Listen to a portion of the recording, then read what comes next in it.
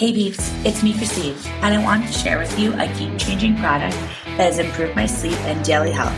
So let's dive in. You all know through my journey, I have struggled with sleep, being afraid of it, not getting quality sleep, and not being able to regulate my temperature throughout the night. I definitely learned the hard way, but sleep matters big time.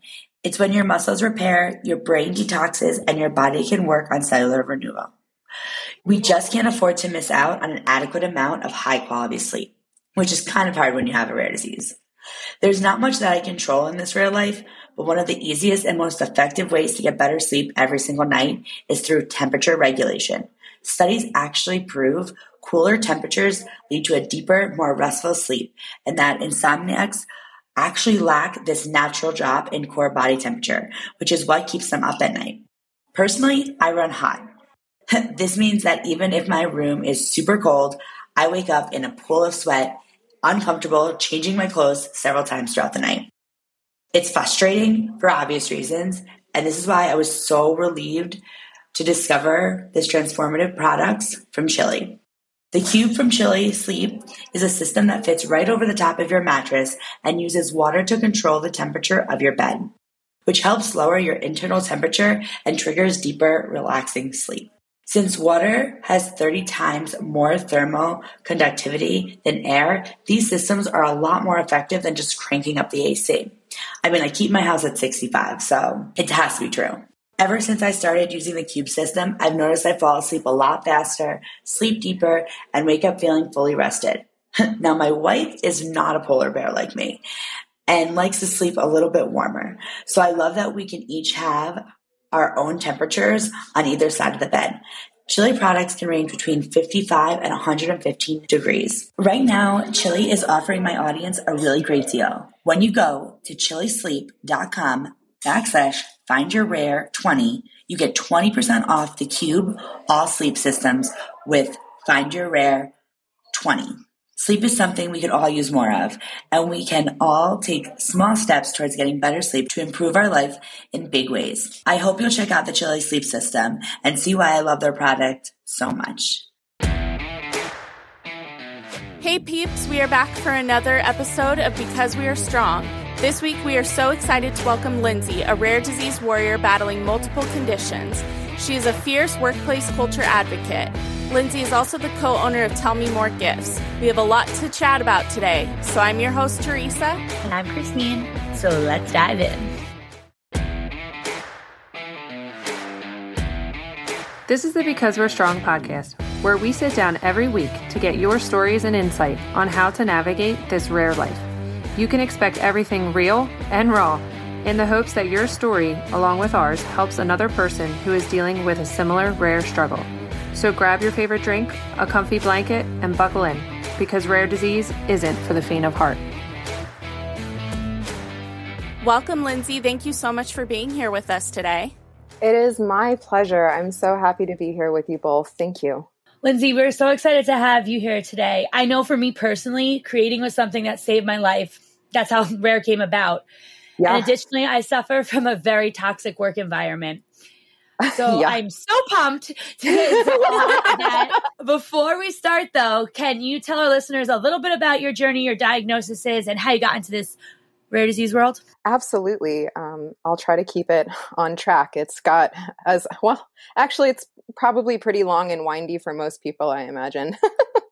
I first became noticeably ill when I was just after 17, and proceeded to see, it was my senior year of high school. I grew up in Iowa, rural, not a lot of access to like the advanced treatment and stuff that's common more on the coast, I guess. So I bounced around a lot.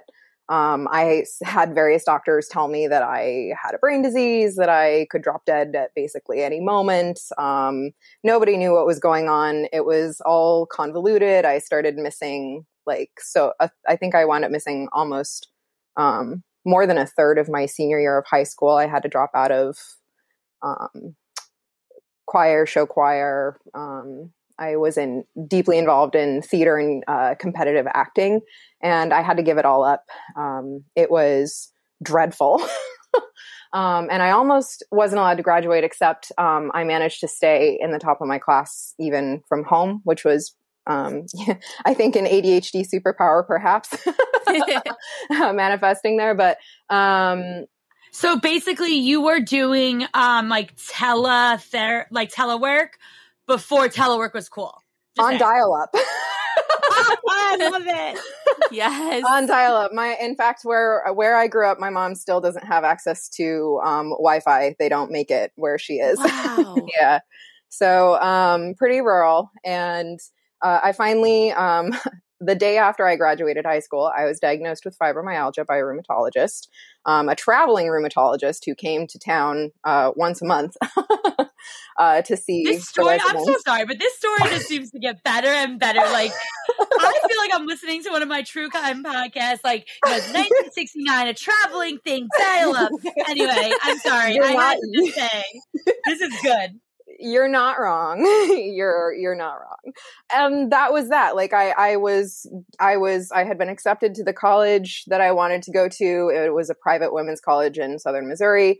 I was told, here's your tool set for, getting back into the flow of things. Like, we didn't realize that one of the worst things I could have done is stayed in bed. And often that was like, well, you're supposed to rest, but not in that particular case. There's like a balance of activity and necessary things and diet and stress reduction and coping mechanisms that I just had no access to.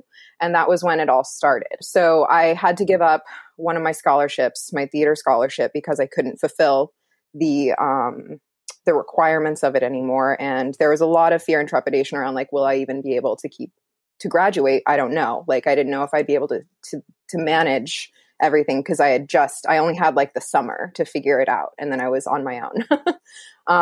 And then I managed to, with stress reduction and everything, like fixing my sleeping habits, getting physically active in very careful, specific ways.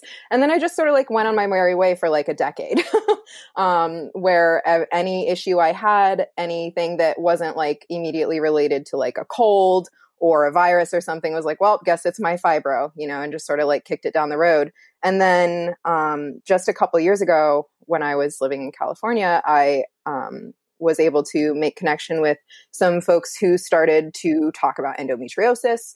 And I started to hear about that in their journey. And in 2019, while I was undergoing a surgery, a pelvic surgery, unrelated, they discovered endometriosis. And I don't know what you know about endometriosis, but basically I know a lot. It's the EDS endofibro. Et al. D, all of the exactly. above. Yeah, basically. So endometriosis is actually not all that rare. It's just less diagnosed because you have to have a laparoscopic surgery to formally diagnose it. And my gynecologist, or the person who did the surgery, was like, you have stage 2. You haven't been complaining of any of the symptoms that would make me think that you have anything else going on. So you're like one of the people who has it, but you're asymptomatic. And I was like, okay, cool. Like it was just paper. It was stapled to my, what do they call it? My outgoing directions from when you leave surgery, my discharge stuff. It was just a pamphlet of information about endometriosis. Nobody talked to me about it. It wasn't even like an issue. And then 6 months later, I was like, my symptoms don't really sound like they just fall underneath the fibromyalgia category anymore. I'm going to do a little more of my own research. And anybody with endometriosis or suspected endometriosis, I have to recommend Nancy's Nook on Facebook. They've got almost 100,000 people in the group now. So it's conversation isn't really happening, but they've got tons and tons and tons of specific, like obscure information that I use to educate myself, that I used to find a specialist who was able to, like, I took her the surgery pictures from my pelvic surgery, and she looked at them and she was like, so did they just leave the cyst on your ovary? And I was like, what are you talking about? She was like, you have a cyst on your ovary. It's the size of your fist right there in the picture. And I was like, what? Like, come again? And so endometriosis is actually, it creates its own food, which is estrogen. and it feeds on itself, and it's independent of the body's endocrine system, and it can attach and form endometrial tissue that will swell and bleed basically any time of month, but especially around when your own estrogen hormone cycles are happening, and it will swell and bleed. And basically it can attach itself to interior organs. It can, like, I had a friend who had it removed from their lung. So my doctor looked at the pictures and was like, so she said this was stage 2, because there's 4 stages in endometriosis that just describe like the complexity and the like how broad it is, like how much there is and how bad it is, because somebody with stage 1 could have more pain than somebody with stage 4. Like the stage you're in doesn't have as much to do with the pain that you experience as oh gosh, that thought just left the station. Anyways, am I making sense? Yeah. Okay. Absolutely. Cool. So basically she was like, you don't have stage 2, you have stage 4. This is all over your pelvis. Like it's on your colon, it's on your, like there was all sorts of things that like she could see just from looking at the picture. She says she could tell just from looking at my uterus from top down from a surgical picture that I have adenomyosis as well, which isn't really a surprise for a lot of people with endo. But all of this adds up to really, really freaking painful, like obnoxious symptoms that react to food that I eat, like soy, like estrogen. I'm on estrogen suppressants. I have hot flashes. I'm not at an age where hot flashes are really appropriate, but I'm basically in chemically induced menopause. And my insurance company has been fighting my the medication that makes it so I can walk every month. And they've been fighting it since January. So they've been sending me like samples so that I don't have to like not be able to walk. But yeah, so that's, I love insurance. We're so like, I just love it. Oh my God. It's health. It's exactly what it is. It's health insurance. It's not healthcare. And I said it and I meant it. Anyways, and then that leads me to Ehlers-Danlos type 3, which I am pretty sure y'all are familiar with. Do you want me to talk about like my experience of what I understand Absolutely. it to be? 100%. Hey, I have Ehlers-Danlos. Maybe you can explain it to me. Oh my gosh. No pressure. And I'm suspected of it. Okay. Yeah. So type 3, there's a lot of different types of Ehlers-Danlos, and a lot of them can be far more medically serious than my symptoms are presenting right now. So I'm grateful for that. But my understanding of type 3 is it's the only kind that doesn't currently have a known genetic test or genetic component. So it has to be diagnosed by a series of other tests. And I found out that my rheumatologist, who I'd been seeing for 3 years in Oakland, had actually already diagnosed me with EDS as soon as he saw me, but he didn't tell me until crazy. Naturally. He just gave me a treatment plan that encompassed both my fibro and EDS, and he told me I was hypermobile and just left it at that. Oh my goodness. And it wasn't until I went to him and I was like, hey, I had a list of information that I printed out, and I was like, here's stuff that feels really relevant to me that I haven't heard anybody in my care team talk about. Let me walk it back. I got a care team.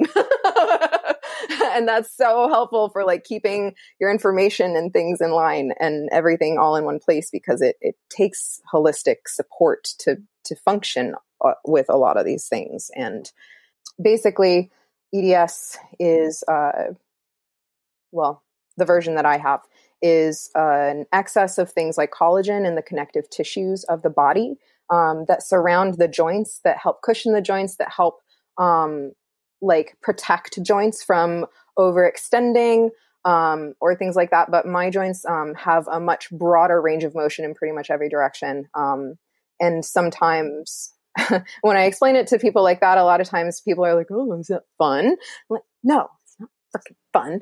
It's not a party trick. It's not a party trick. I used to think it was, though, until I figured out that, like, hey, when I do that party trick, my hand hurts for like a week after? That's weird. Maybe I should stop doing that. Maybe.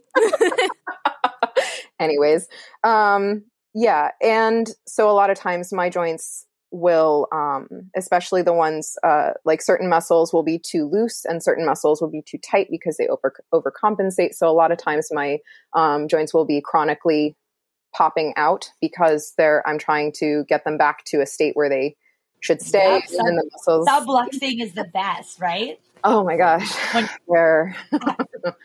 Nothing better than like throwing in the middle of like a telework meeting, right? Like throwing my elbow to the screen, not meaning to, but like to get my elbow to unlock. Yep. I have to like snap it back, and everyone's like, Yep. "What are you doing?" I'm like, "No, it's fine. I'll just continue to be the weirdo." I'm made of Legos. Yes. The stares you get when you touch your thumb to your wrist. Yep. And yeah, so that's my experience of EDS. Also, about as much fun as it sounds like y'all have. So how did all of this affect your everyday life? Oh my God, it changed everything. I mean, I experienced very significant ego death at 17, where there was a significant Hey, Lindsay, moment. Can you define ego death? Yes. So, ego death for me, the way that I'm using it here, I mean it in a way that is like the version of myself that I have in my head, the vision of the person who, like, how I define myself died. I love the way you just used that as a therapist and as a patient. someone whose ego died at 27. I just loved it. Yes, thank you. I'm really glad that you identify with that as well. And I, as a person who is pretty, honestly, I spend more time in self-reflection and like actively doing like psychological work on myself more than anybody I know. And my degree is in holistic psychology. I've been in many various forms of therapy for over a decade, and it's part of that, I think, is why I am the way. Yes, all of the above. The way that I am. So at 17, I experienced the like a bookmark moment where there's a before and there's an after point in my reference when I think back about like, now this is a time when I could do things and this is a time when I couldn't. And I was absolutely depressed. I had so many doctors that were just like, you're in pain because you're depressed. And I was like, leave me alone. That's not true. But of course nobody listens. And I had to learn how to say no. I had to learn how to be in college with a bedtime, with a schedule and a dietary list of things that, at a time when other people are like exploring their freedom, I didn't feel free. I had to learn how to navigate a body that had completely changed, and a mind. I was very, my personality changed a lot. I lost a lot of my friends. I had one friend, well, this is high school. Actually, I don't want to talk about high school. But the people around me they made it clear when they couldn't understand and when it was too stressful for them to be around me as a sick person, without, showing up at the lunch table is like, well, the last specialist I said that they needed to cut my head open, like stat, or I could drop dead. Like, I don't know. That changes you. And I started listening to the messages that were coming to me about, sick people and being sickly and chronic illness. And all of a sudden I had this label that was going to follow me forever. There's no cure. There's no, it's research is shoddy. A lot of people don't understand it because there's, until very recently, I had no visible characteristics of any like mobility aids or anything. Like it was like being invisible. and having such a completely different experience from everyone around me. So I always had to throw the brakes. I always had to say, I'm too tired. I can't do that. Let me try. Can we do it a different way? I had, asking for accommodations, going to teachers and telling them, like, I don't know if I'm going to be able to sit in your class. It's very humbling and hard. And so in part of the many times I feel like I've experienced ego death since then is like letting go of these versions of what it's supposed to look like, because I couldn't be happy with my life if I was living it the way other people expected me to be able to function. And it wasn't until I was in a position to, last year, actually, when I got laid off because of the pandemic. And then I switched career tracks entirely to go entrepreneurial, start my own business. And it wasn't until I no longer had to spend all of my energy dragging my ass into offices and back home and still trying to feed myself while still trying to take care of myself while taking care of my job and taking care of my relationships and stuff. It wasn't until I was allowed to work from home. It wasn't until the world suddenly allowed the accommodations that I'd always needed to start happening. It wasn't until then that I was able to tap into creative juices and energy that I didn't have before, because I was spending all of it living my life the way able-bodied people. Oh my gosh, I can't say it one more time for the people in the back. I have to jump in here, Linz, because I just want to say, everyone, this may be like an unpopular POV, so get ready for it. I am truly, from the bottom of my heart, so sad the pandemic is coming to an end. And now, before everyone jumps on me, as someone who is sick, think about how much more I was able to access my friends, my family. I was able to be understood in a way that never was before, right? This idea of constantly being afraid of getting sick, that's real for us. And like you said, accommodations, I have not seen the light of 7 a.m. I can't even tell you. I am up and doing a journal and who am I? But I don't have to deal with, I can sit when I need to sit. I can lay down for 15 minutes, which resets me completely. So yes, yes, yes. And like I said, unpopular POV. Of course, I'm happy that we're getting through it, but I'm very scared that unfortunately we're not going to learn and continue these changes. I feel like I'm going to be pushed back to work, and that's scary. It is scary, especially because, it wasn't until I had the freedom to access all of my specialty equipment, all of my PT stuff. I can't drag all of the stuff that I need to keep my body functioning into the office and back home every day. I would have to pack a car because I never know what's going to happen. But that's what I was doing because there was no other option. That it was required of me to be there. And since I've been able to work from home, I've been able, to actually explore working in more meaningful ways where I can enact change that is more meaningful and to me than what I was doing before.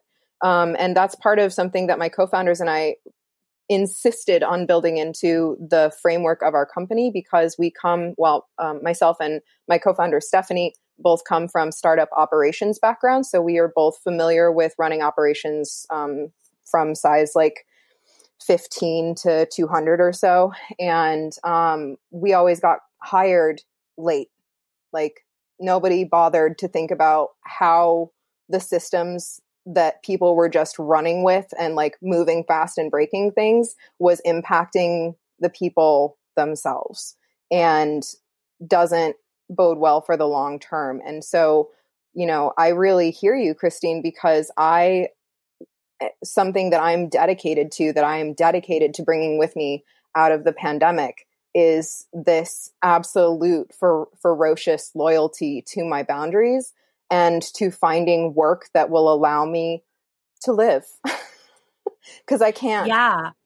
I just want to know if you'll be my accountability partner for those boundary things. Because let me tell you, as of today, as I broke down because of work and the and the ableism that went on, I can say that I'm very worried about my boundaries. And so accountability partners, we're doing it here, folks.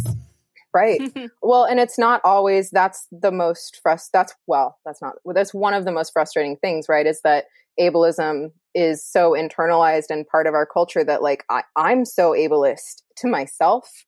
Like I catch myself every day, multiple times a day, being really cruel to myself. And really like things that I wouldn't expect of a friend. Things that I wouldn't say to a friend. And I've been working on improving my self-talk actively since 18. Wow.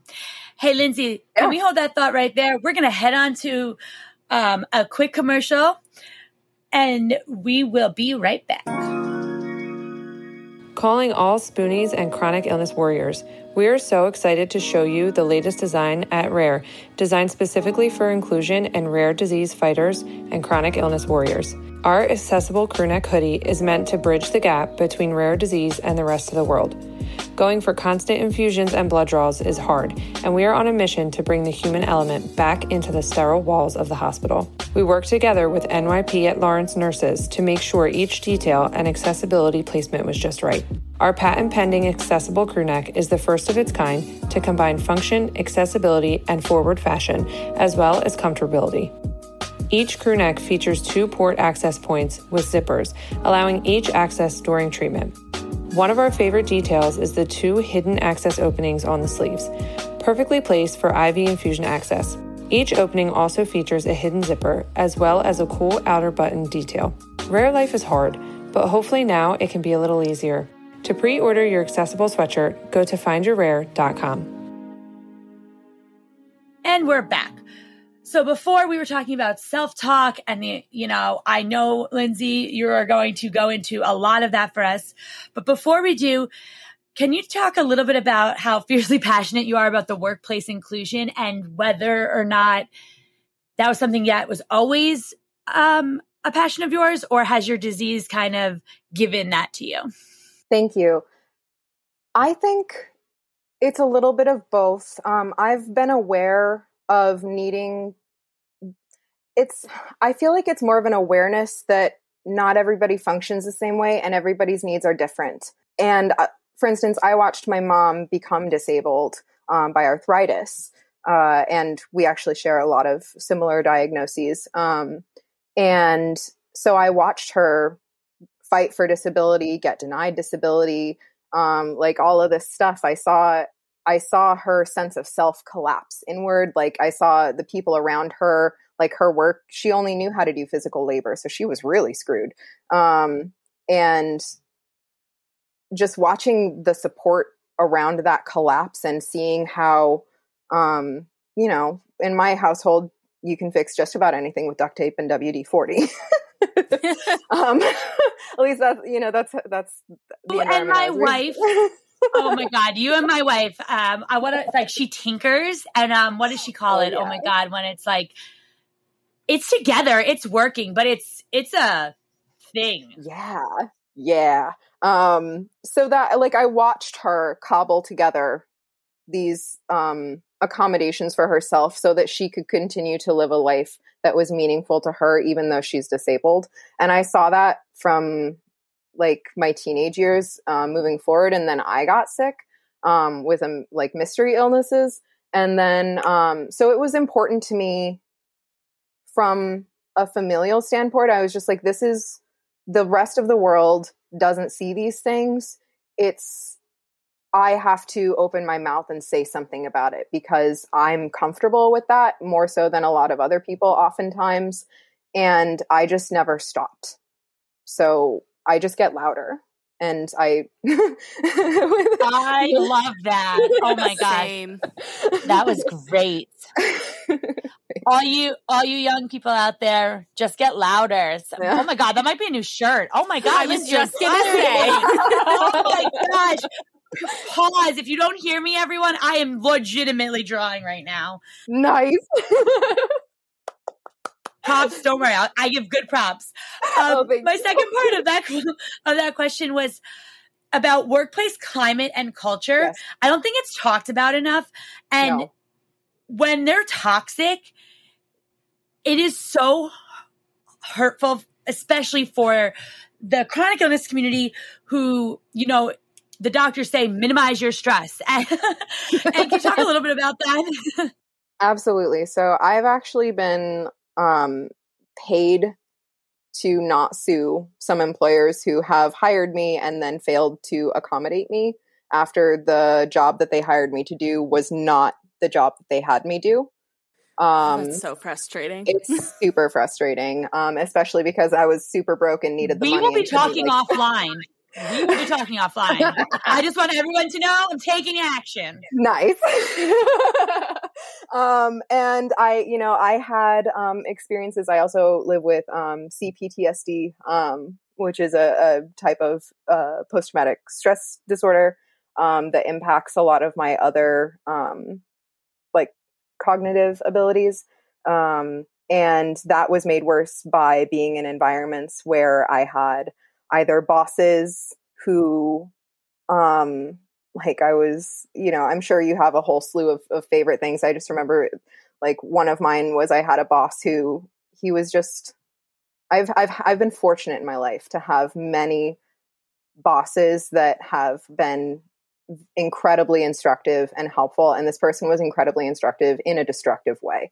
And just, he tore down all my confidence. I felt like I couldn't do anything. I couldn't contribute at all. And, if my butt wasn't in the chair in the office, if he couldn't like come in anytime he wanted and see me working, and if I wasn't working on what he like, it was like micromanaging plus not having.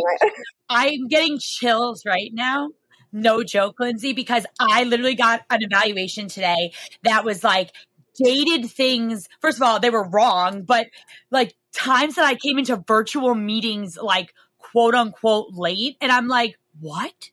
Like, so I just know that experience where someone's breathing down your neck because they don't want to accommodate. Yeah. And I mean, I can't even imagine that continuing to happen on remotely. Like that's just cruel. I'm really sorry that you're living through that experience. I hope there's a happy resolution for you some point soon. You are my happier resolution. Well, at some point soon, we're gonna get Rare totally like going and getting super rich, and she won't have to work at her job anymore. Yeah. And Lindsay's gonna get them to pay me for not suing them. Everyone is happy. Lindsay can get you paid. You know what I'm talking about? Like those commercials at night where it's like, you need a lawyer. Yes.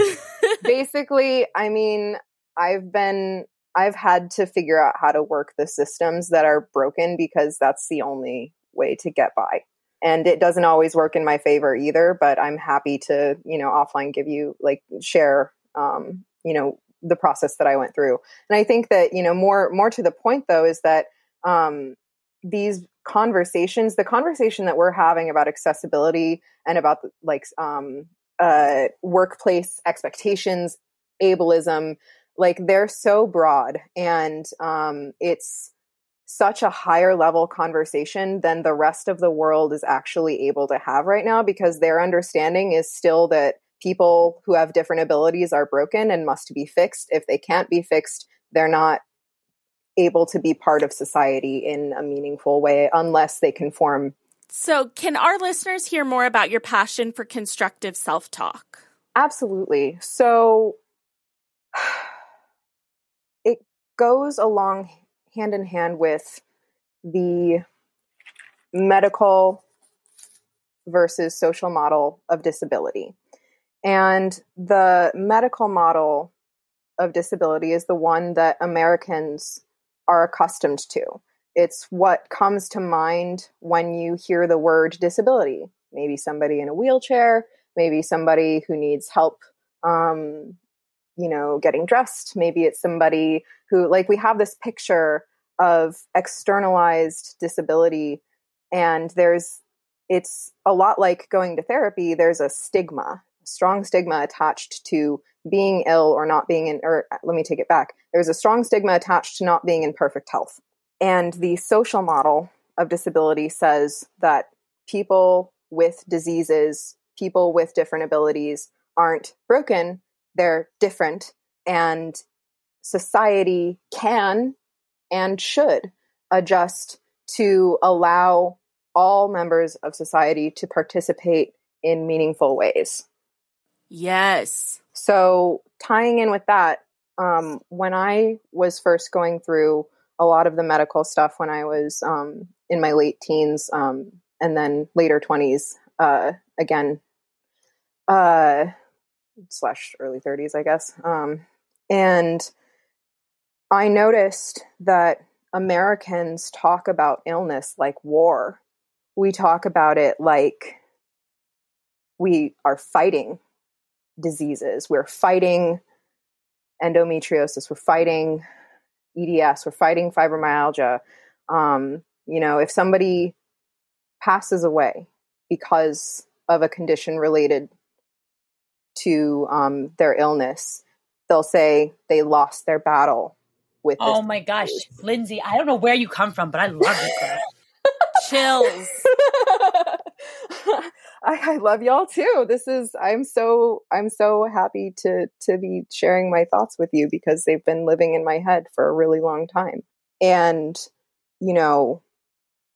how is somebody supposed to achieve peace, or any sort of healing and like that? And then there's that tricky healing word, because those of us who have incurable diseases, what is healing? It's sort of the only words we have, or the majority of the words we have to talk about illness, sickness, disease in America perpetuate a level of existence that helps keep people with different abilities out of their own power, because our language boxes us out and in at the same time. Oof. Got me in the feels on that one. I do. I'm in my feels too for so many reasons. Do you want to go first, Iko, or do you want me to go? No, you can go. So the first thing I want to address is the idea about like the war. Like that hits my very core for a few reasons. But one of them I was thinking too is it insinuates that there's an end. And for some people, there's not. Like right. The three of us, we will be sick for the rest of our life. Yep. So I don't want to be in a war. And if anything, I'm in a civil war, if anything, like legitimately, I didn't even know. I'm just the battleground for like my body to, have a civil war. But like, yes, I think you're completely on point with this idea. And because of that, when you are chronically ill, because society doesn't know where to put you, right? Like you're not fighting to win. You're not on, your deathbed. So you're just invisible. Yeah. And you're also not valid. You're not allowed to be valid. Duh. I mean, Casper wasn't validated either, so.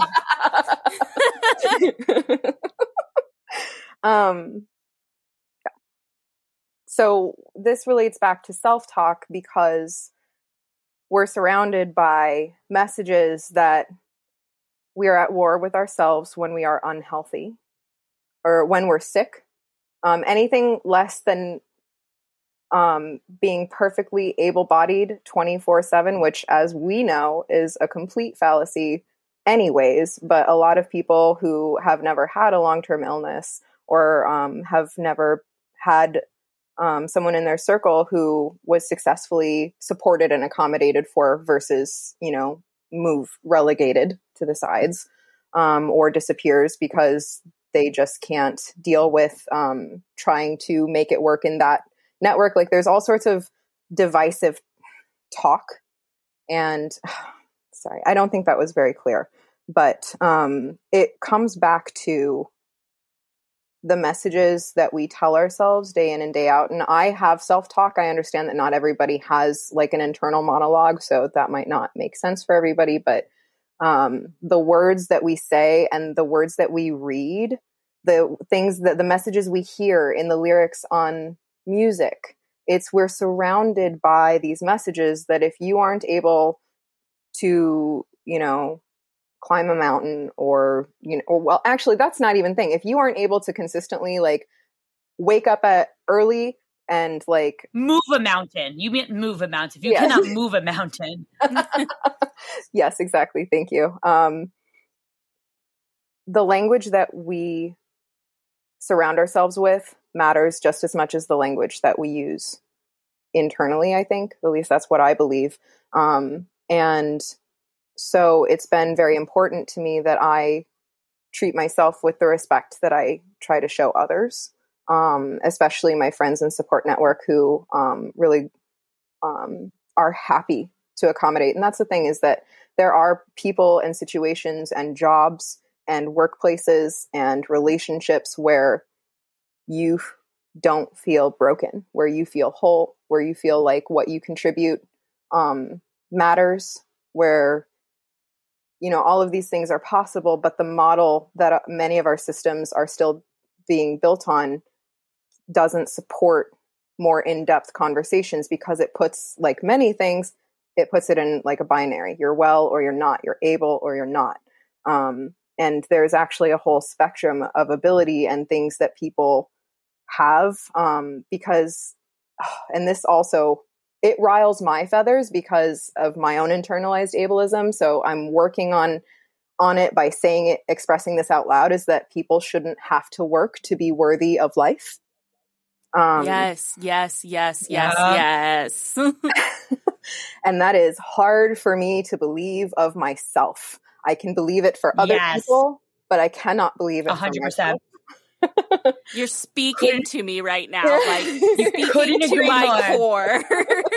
Actually, a few things though, Tico. I was wondering about this, if you got the same feeling, but like when you were talking about that about like what you bring to the table kind of thing, like that's exactly what I built Rare to be. Like my ultimate dream, right, is to be how like Google, they say, is like the best workplace, and it's like the model for like greatness or workplace, whatever. They have like a jungle gym, whatever. I don't know.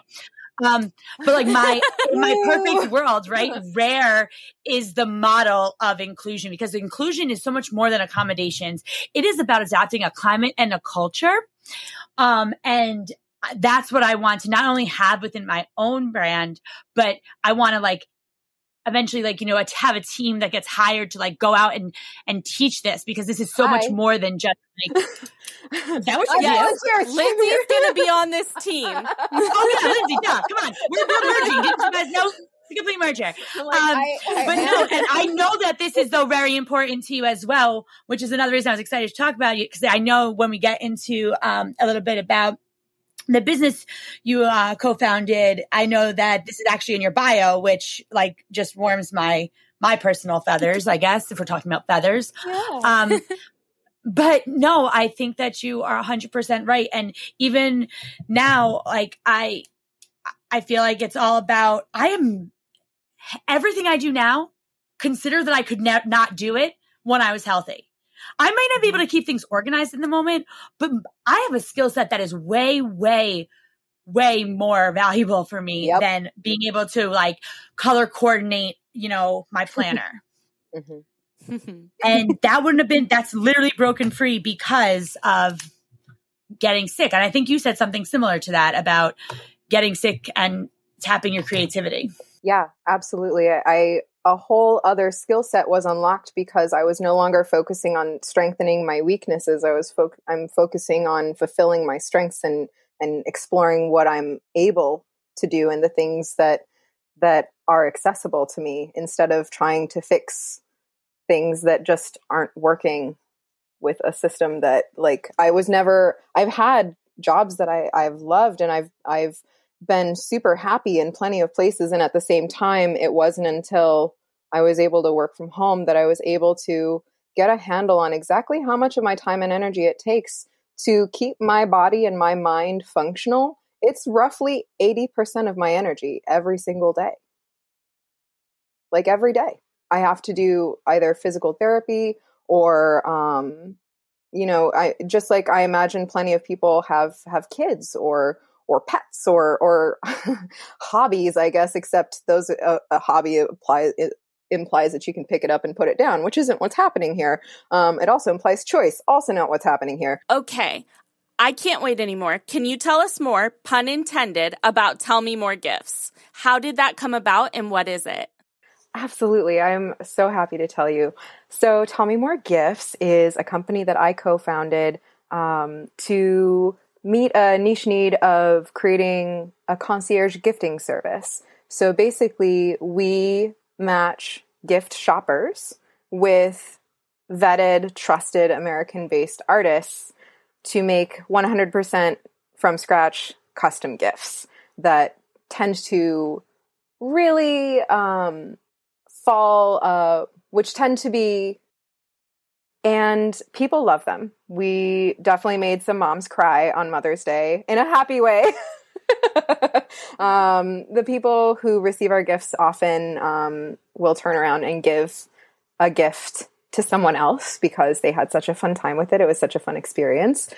And we're also working on a bot service that will sort of like a BuzzFeed quiz that's a little more fun about, like, you can take the quiz and just find out a couple gifts that might work for, your upcoming friend's birthday or the third wedding you've been invited to this year, or you're getting married and you need to give a gift to the entire wedding party, but you don't want another monogrammed thing.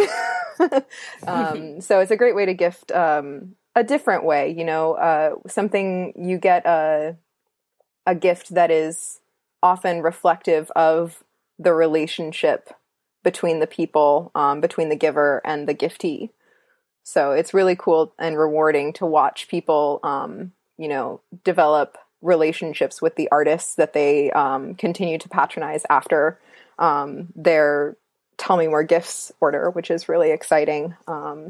And will often continue to shop with our artists elsewise. And then we provide the service, the concierge service, that's not just to the shoppers, but also to artists, because artists often are in charge of all of their own marketing, all of the communication with their clients. You have to build and create the relationships with your clients. And a lot of times those aren't necessarily skills that artists want to be good at. Like, the majority of the artists that we talk to want to do whatever they can to streamline their process so that they can spend the most time doing what they love, which is making their art. And so that's something that our service offers, is we have a people team that's there to help make sure that all communications with the people who are shopping with us are, getting a professional service. And the artist only has to worry about making great art. It's a pretty great situation. Sounds like a great situation. Thanks. Yeah, we were able to pay artists who, last year throughout the majority of the pandemic. Fall last year. Yeah, the pandemic, during the pandemic. And that meant the world to us. That was part of the goal, is to make it so that there's an additional income stream for an additional way to get the word out there about really unique, interesting art. And also, giving gifts can be stressful, and there can be a lot of pressure and expectation. And if it doesn't land, there can be offense. Yeah. At the worst. And it's sort of like, oh, did they not get me? Like, did they not pay attention? Like, that's the feeling that we hear a lot when a gift doesn't land, is like, they didn't feel that, somehow invalidated the recipient. And we have a way to make really meaningful gifts that tend to land really well. Like, for instance, one of our artists made a set of laser cut coasters that were inlaid with metallic stuff. And she was making it based off of a husband of 40 years whose wife had been purchasing all of the gifts for their many children. And it was like a family thing that, you know, dad's gifts are, you know, not necessarily on point.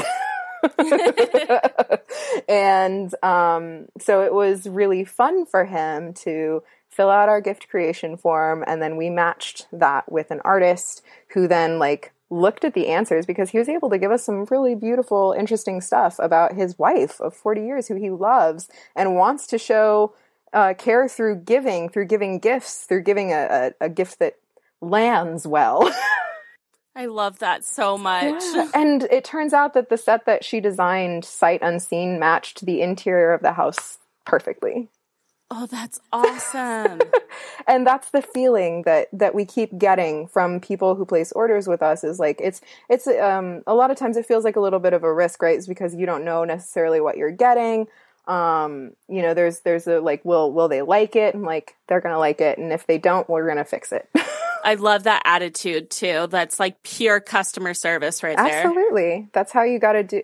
That's how I believe. So we spent a lot of time trying to build an organization that was meaningful and that did social good, and also that was good to us, because especially my co-founder Stephanie, she and I work in lockstep. We're very, very close, and even though she's in a different time zone than me, like we still have a great working system where we'll do like energy check-ins where we're like, what's your buy-in right now?